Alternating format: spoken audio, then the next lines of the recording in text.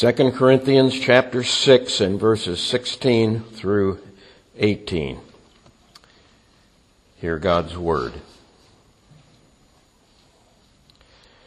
What agreement has the temple of God with idols? For we are the temple of the living God.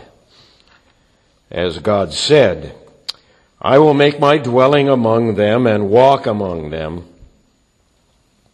And I will be their God, and they shall be my people. Therefore go out from their midst and be separate from them, says the Lord, and touch no unclean thing. Then I will come to you, and I will be a father to you, and you shall be sons and daughters to me, says the Lord Almighty. Let's pray. Father, we thank you for this, your word. We pray that you'll be pleased to meet with us as you promise here in this passage of Scripture, assuring us that we are indeed your people and that you are our God, and that you are with us through Jesus Christ the Lord. And we pray that as we contemplate the things of this particular text, that your gracious special presence will indeed be with us, and that special grace which you alone have will bear into our hearts the assurance of your word. We pray in Jesus' name. Amen.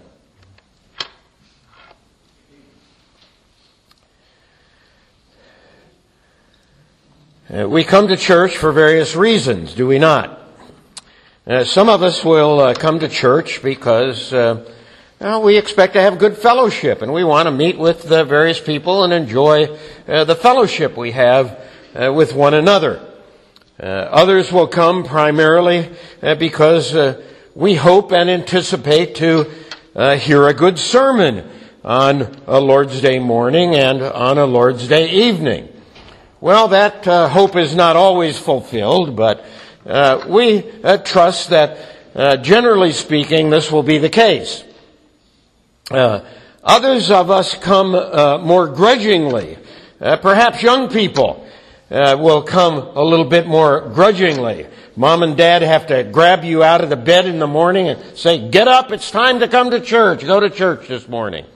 And when you get a little bit older, you're grateful that your parents did drag you to church because you had an opportunity to hear the good things of Jesus Christ. Well, all of these reasons to gather together for worship are, in part, good and helpful. But I think the primary reason you and I should consider coming together as God's people for worship on a Lord's Day morning and on a Lord's Day evening is to meet with the living God and to meet with Jesus Christ, our Savior. To have a special opportunity for a meeting together with the good God of heaven who promises to meet with His people. And so, this is my encouragement to you on this Lord's Day to consider this priority as you think about coming together for worship, that is, to meet with God. And not only to meet with God, but to be assured by Him that you do belong to Him, and that you are His people, and that He is your God. This is why I titled this sermon, God's Weekly Assurance. And I think in the end, this is exactly what we're about. and what God is about as He calls us together. You'll notice in 2 Corinthians chapter 6 and verses 16 and following, that the Apostle Paul asks a question in verse 16. What agreement has the temple of God with idols? Well, you see, the apostle is bearing down on this idea of the temple of God. And the rhetorical question expects the answer, nothing. Of course. The temple of God has nothing to do with idols. And then Paul makes this very telling statement in verse 16. For we are the temple of the living God. Now the apostle is not talking in this text about our bodies being temples of the Holy Spirit. Paul does that in other sections of Corinthians. But in this passage, the apostle is speaking to the church at Corinth and including himself and speaking to the church in Corinth and saying, we together, as we're gathered together, worshiping together, we are the temple of the living God. The corporate body is a temple of the living God. Well, now, what is a temple? A temple is a dwelling place of God. And in the Old Testament, in Exodus chapter 25 and in verse 4, God says to Moses that he is to direct the people to build a sanctuary. Let them build a sanctuary that I may dwell among them. And of course, the sanctuary that the people were to build was the tabernacle. And the tabernacle was to be a special dwelling place of God in the Spirit. I want to teach you a little Hebrew now. The word for dwell is the Hebrew word shakan. The Hebrew word shakan. And the idea of dwelling in the tabernacle and later in the temple was the Shekinah glory. The dwelling glory of God. You see, it's the same root word, Shekinah.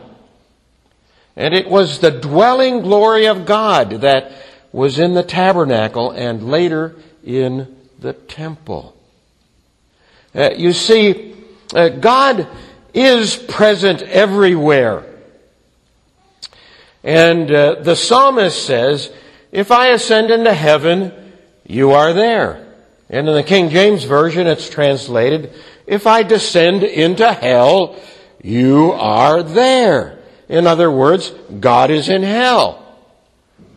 God is in hell, not in mercy and grace and love, but God is present in hell in wrath. God is also present in heaven. God is not present in heaven in wrath. No, God is present in heaven in love, in ineffable love. And this teaches us that God is present in different ways and in different ways, in different times and in different places. And God was pleased to manifest himself in a pillar of fire by night and a pillar of cloud by day in the tabernacle and later in the temple. And now the Apostle Paul in 2 Corinthians chapter 6 and verse 16 says, we are the temple of the living God. We are the special dwelling place of God in the Spirit, as Paul says at the end of Ephesians chapter 2. God has chosen to specially dwell among His people gathered for worship. God has chosen to be graciously present among the likes of you and me.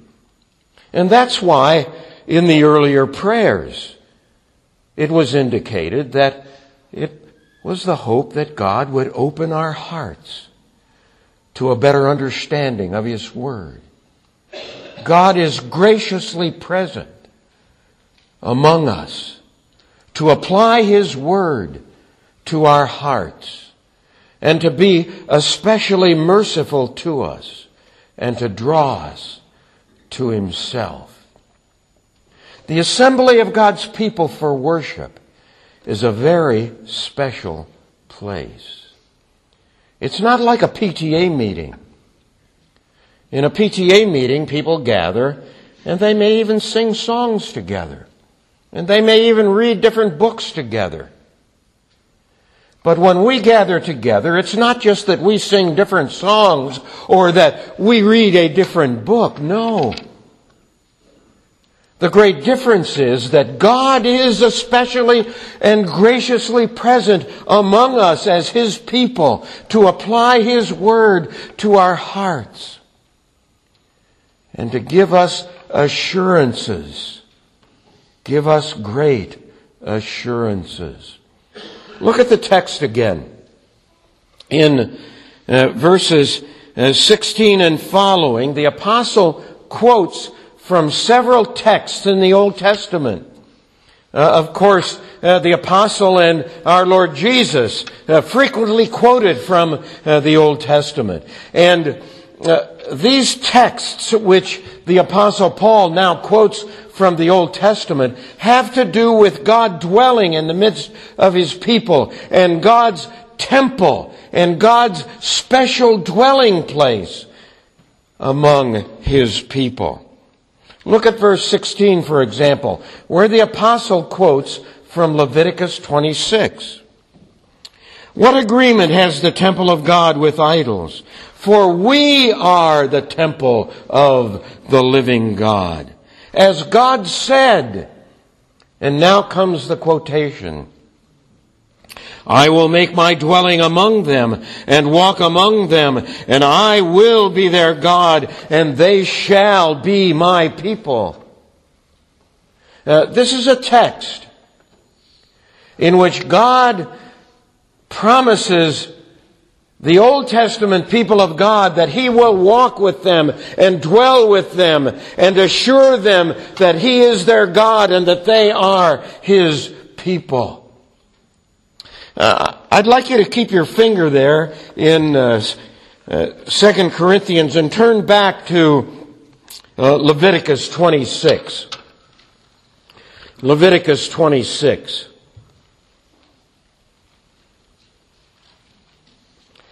Leviticus 26, and I'll start out by reading the first couple of verses. You notice the theme of idolatry that comes right away. The connection with 2 Corinthians. You shall not make idols for yourself, or erect an image or pillar, and you shall not set up a figured stone in your land to bow down to it, for I am the Lord your God. Here is the declaration of the great God of heaven. For I am the Lord your God. You shall keep my Sabbaths and reverence my sanctuary, my dwelling place. I am the Lord. And then go down to verses 11 and 12. I will make my dwelling among you, and my soul shall not abhor you. And I will walk among you, and will be your God, and you shall be my people. This is the great promise of God. I will be your God, and you shall be my people, and I will dwell among you. Of course, once again, the way God in the Old Testament walked among the people was in that Shekinah glory. In the pillar of fire by night and the pillar of cloud by day, and always walking before the people and guiding them through the wilderness. And it's this text, going back to 2 Corinthians chapter 6, it's this text that the Apostle Paul applies to the church at Corinth. And by way of the church at Corinth, applies to you and to me. Look at verse 16 again. What agreement has the temple of God with idols? For we are the temple of the living God, as God said. Taking that Old Testament text and applying it directly to New Testament Christians like you and me. As God said, I will make my dwelling among them and walk among them, and I will be their God, and they shall be my people.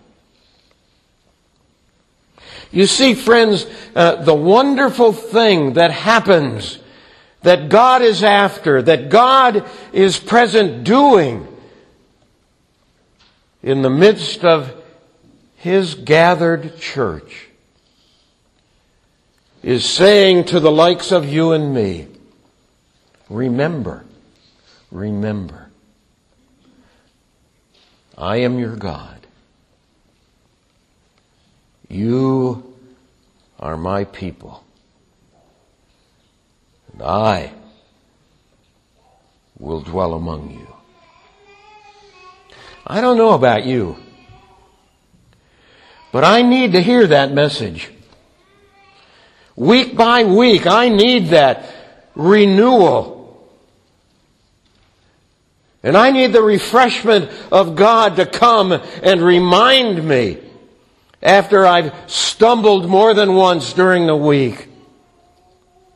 And let my mind wander off into areas where it shouldn't have wandered. I need to come back.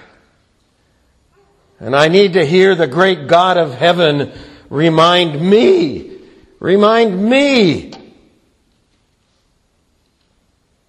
you belong to me. Denny, you belong to me. And I am your God. And it's the same thing for each of you. That refreshment and renewal and that weekly assurance that God is pleased to give to you and to me. The apostle's not done. He now quotes from Isaiah chapter 52, which we heard in the Old Testament reading. Let's read verses 16 and 17 together. What agreement has the temple of God with idols?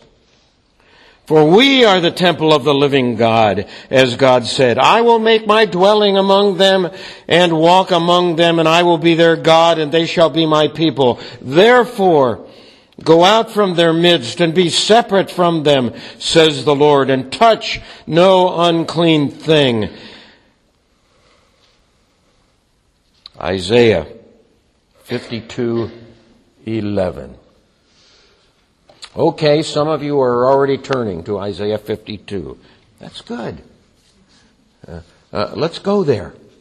Isaiah chapter 52. Isaiah chapter 52.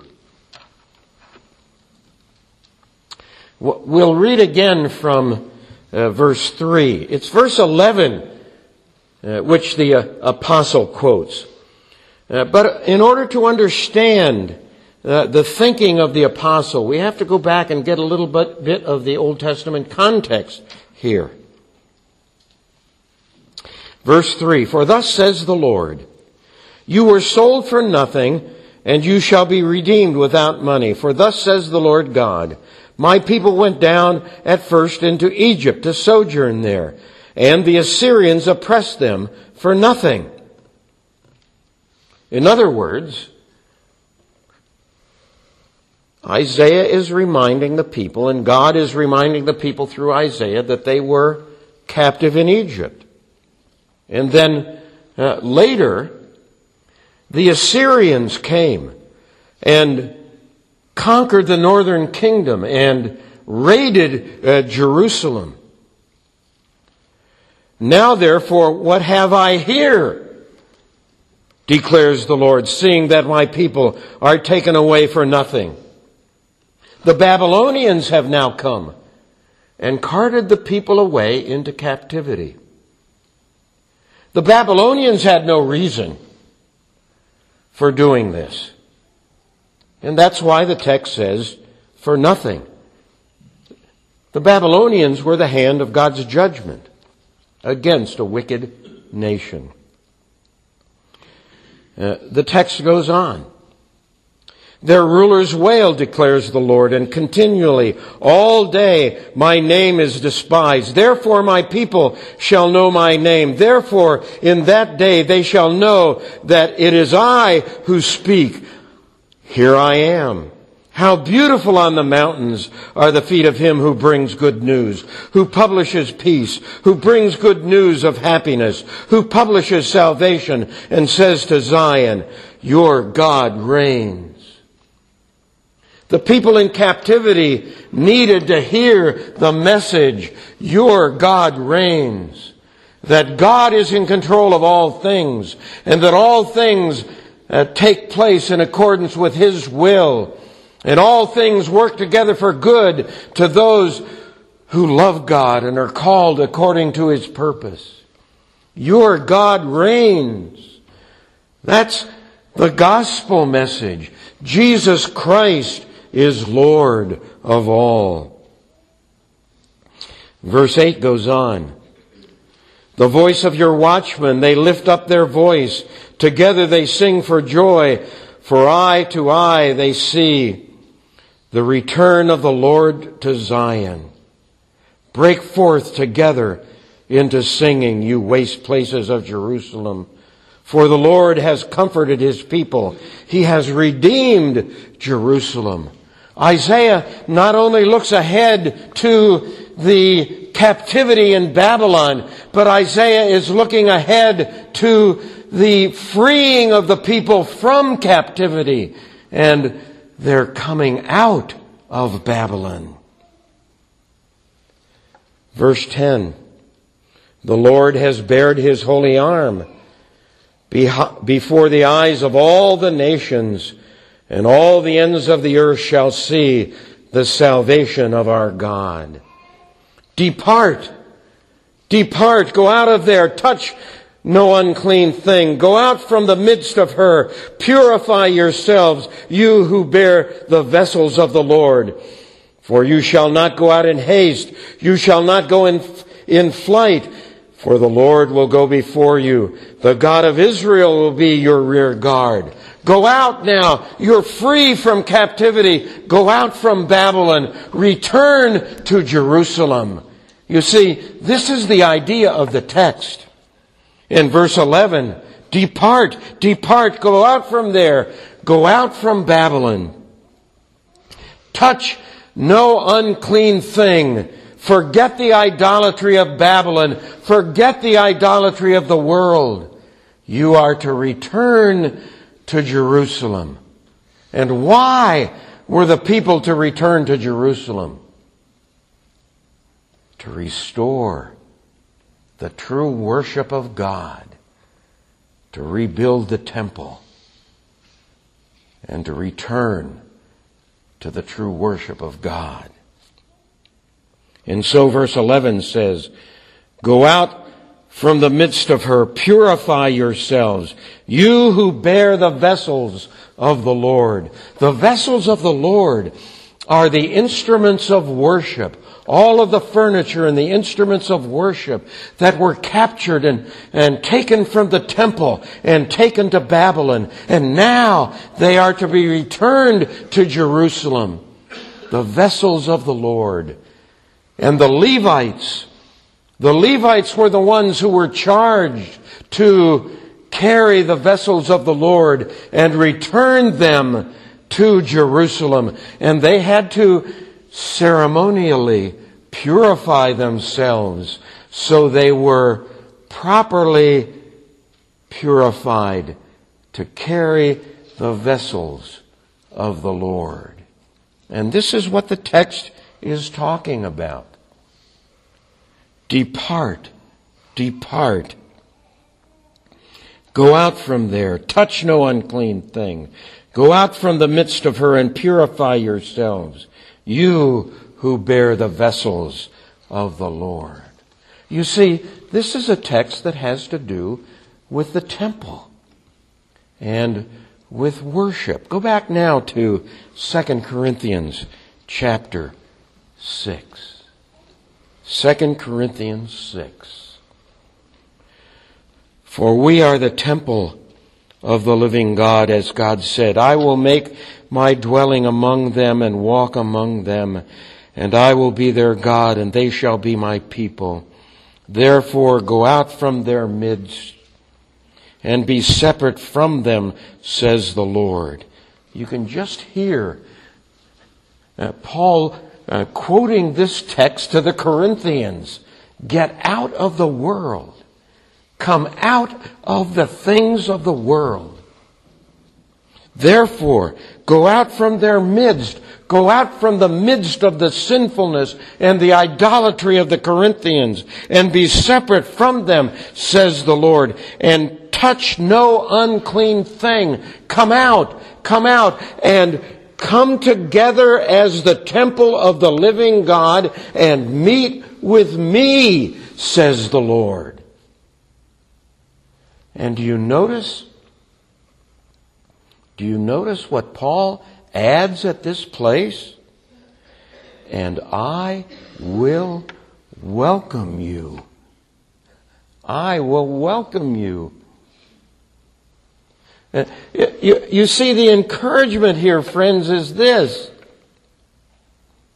That when you and I gather for public worship on the Lord's Day, we are the temple of the living God, the special dwelling place of God in the Spirit. And God has committed Himself to meet with us and to assure us that we are His people and that He is our God. And we are to come out from the midst of the things of the world and gather together as His people. This is what God is calling us to do. And when we do so, what does He say? I will welcome you. I will welcome you.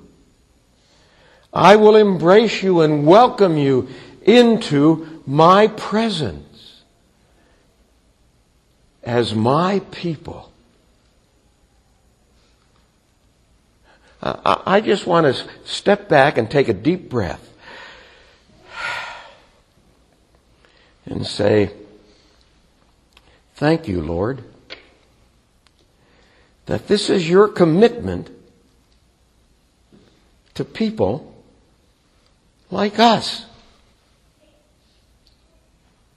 You see, oftentimes we get it backwards. We think about the fact that we need to renew our covenant with God and renew our promises with God. Okay, I'll go with you thus far. This is a good thing. But more importantly, when you and I gather for public worship, It's not simply that you and I are renewing our covenant promises with God. God is renewing His covenant with you and me. God is promising to come to you and to me and renew His covenant with us. How much more do we need God renewing His covenant with us? You see, this is the perspective that the apostle is offering us in this text. And I will welcome you. And then there's 2 Samuel 7 in verse 18. And I will be a father to you, and you shall be my sons and daughters. This is a little snippet from 2 Samuel 7. So, keep your finger there in 2 Corinthians and go back to 2 Samuel 7.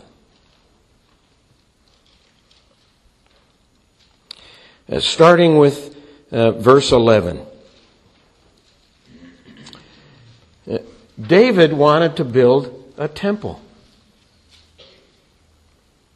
And the prophet Nathan comes to David to speak to David about the prospect of building a house for God. Verse 11.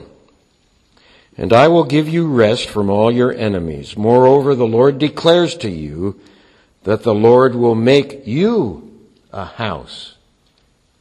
This is the word to David. When your days are fulfilled and you lie down with your fathers, I will raise up your offspring after you, who shall come from your body, and I will establish his kingdom. He shall build a house for my name, and I will establish his throne forever. Of course, in the immediate context, it's Solomon who builds the house. But ultimately, it's Jesus Christ who sits on the throne of David forever. And David is staggered. David is staggered by this promise. The beginning of verse 14. I will be a father to him, and he shall be a son to me. This is God's promise. Drop down now to verse 18. Then King David went in and sat before the Lord and said, Who am I, O Lord God? And what is my house that you have brought me thus far? And yet this was a small thing in your eyes. O Lord God, you have spoken also of your servant's house for a great while to come. And this is instruction for mankind, O Lord God. You have spoken of my house for a long time to come, about Jesus and the coming of Jesus Christ. And it's this idea that again Paul applies to the likes of you and me. Let's read the text again. 2 Corinthians 6. For we are the temple of the living God, as God said, I will make my dwelling among them and walk among them, and I will be their God, and they shall be my people. Therefore go out from their midst, and be separate from them, says the Lord, and touch no unclean thing, and I will welcome you, and I will be a father to you, and you shall be sons and daughters to me, says the Lord Almighty. Weekly assurance from God. God committed to you as a temple of the living God in which He promises to graciously dwell, and say to you, I am your God, and you are my people. And when you come out from the things of the world and gather together in my presence, I will welcome you. And I will assure you that through Jesus Christ, you are my sons and daughters. And then Paul adds this exclamation point. Says the Lord Almighty. This is no idle word, but a word of assurance that comes to the likes of you and me from the great God of heaven, the Lord Almighty. Weekly assurance from God. And so when you contemplate coming together, friends, okay, you can think about the fellowship. That's all right. And especially when there's a dinner to follow. That's okay. And you can think about singing together with God's people, which is a good thing. And you can think about corporately lifting up your voices in prayer to the great God of heaven. And you can think about, at least once in a while, hearing a good sermon. But more importantly, think about coming together to meet with your God and to enjoy His presence and to receive from Him assurances of the fact that you do indeed belong to Him, and He welcomes you into His presence, and you are His sons and daughters. Weekly assurance from God. Let's pray together. Father, thank you for your word. Good and gracious you are in every respect. Better to us than we deserve. Thank you for meeting with us. Thank you for being gracious to us. Thank you for the assurances we receive from your word and by your Spirit. Thank you that you are indeed our God and we are your people, that you welcome us into your presence and that you call us your sons and daughters.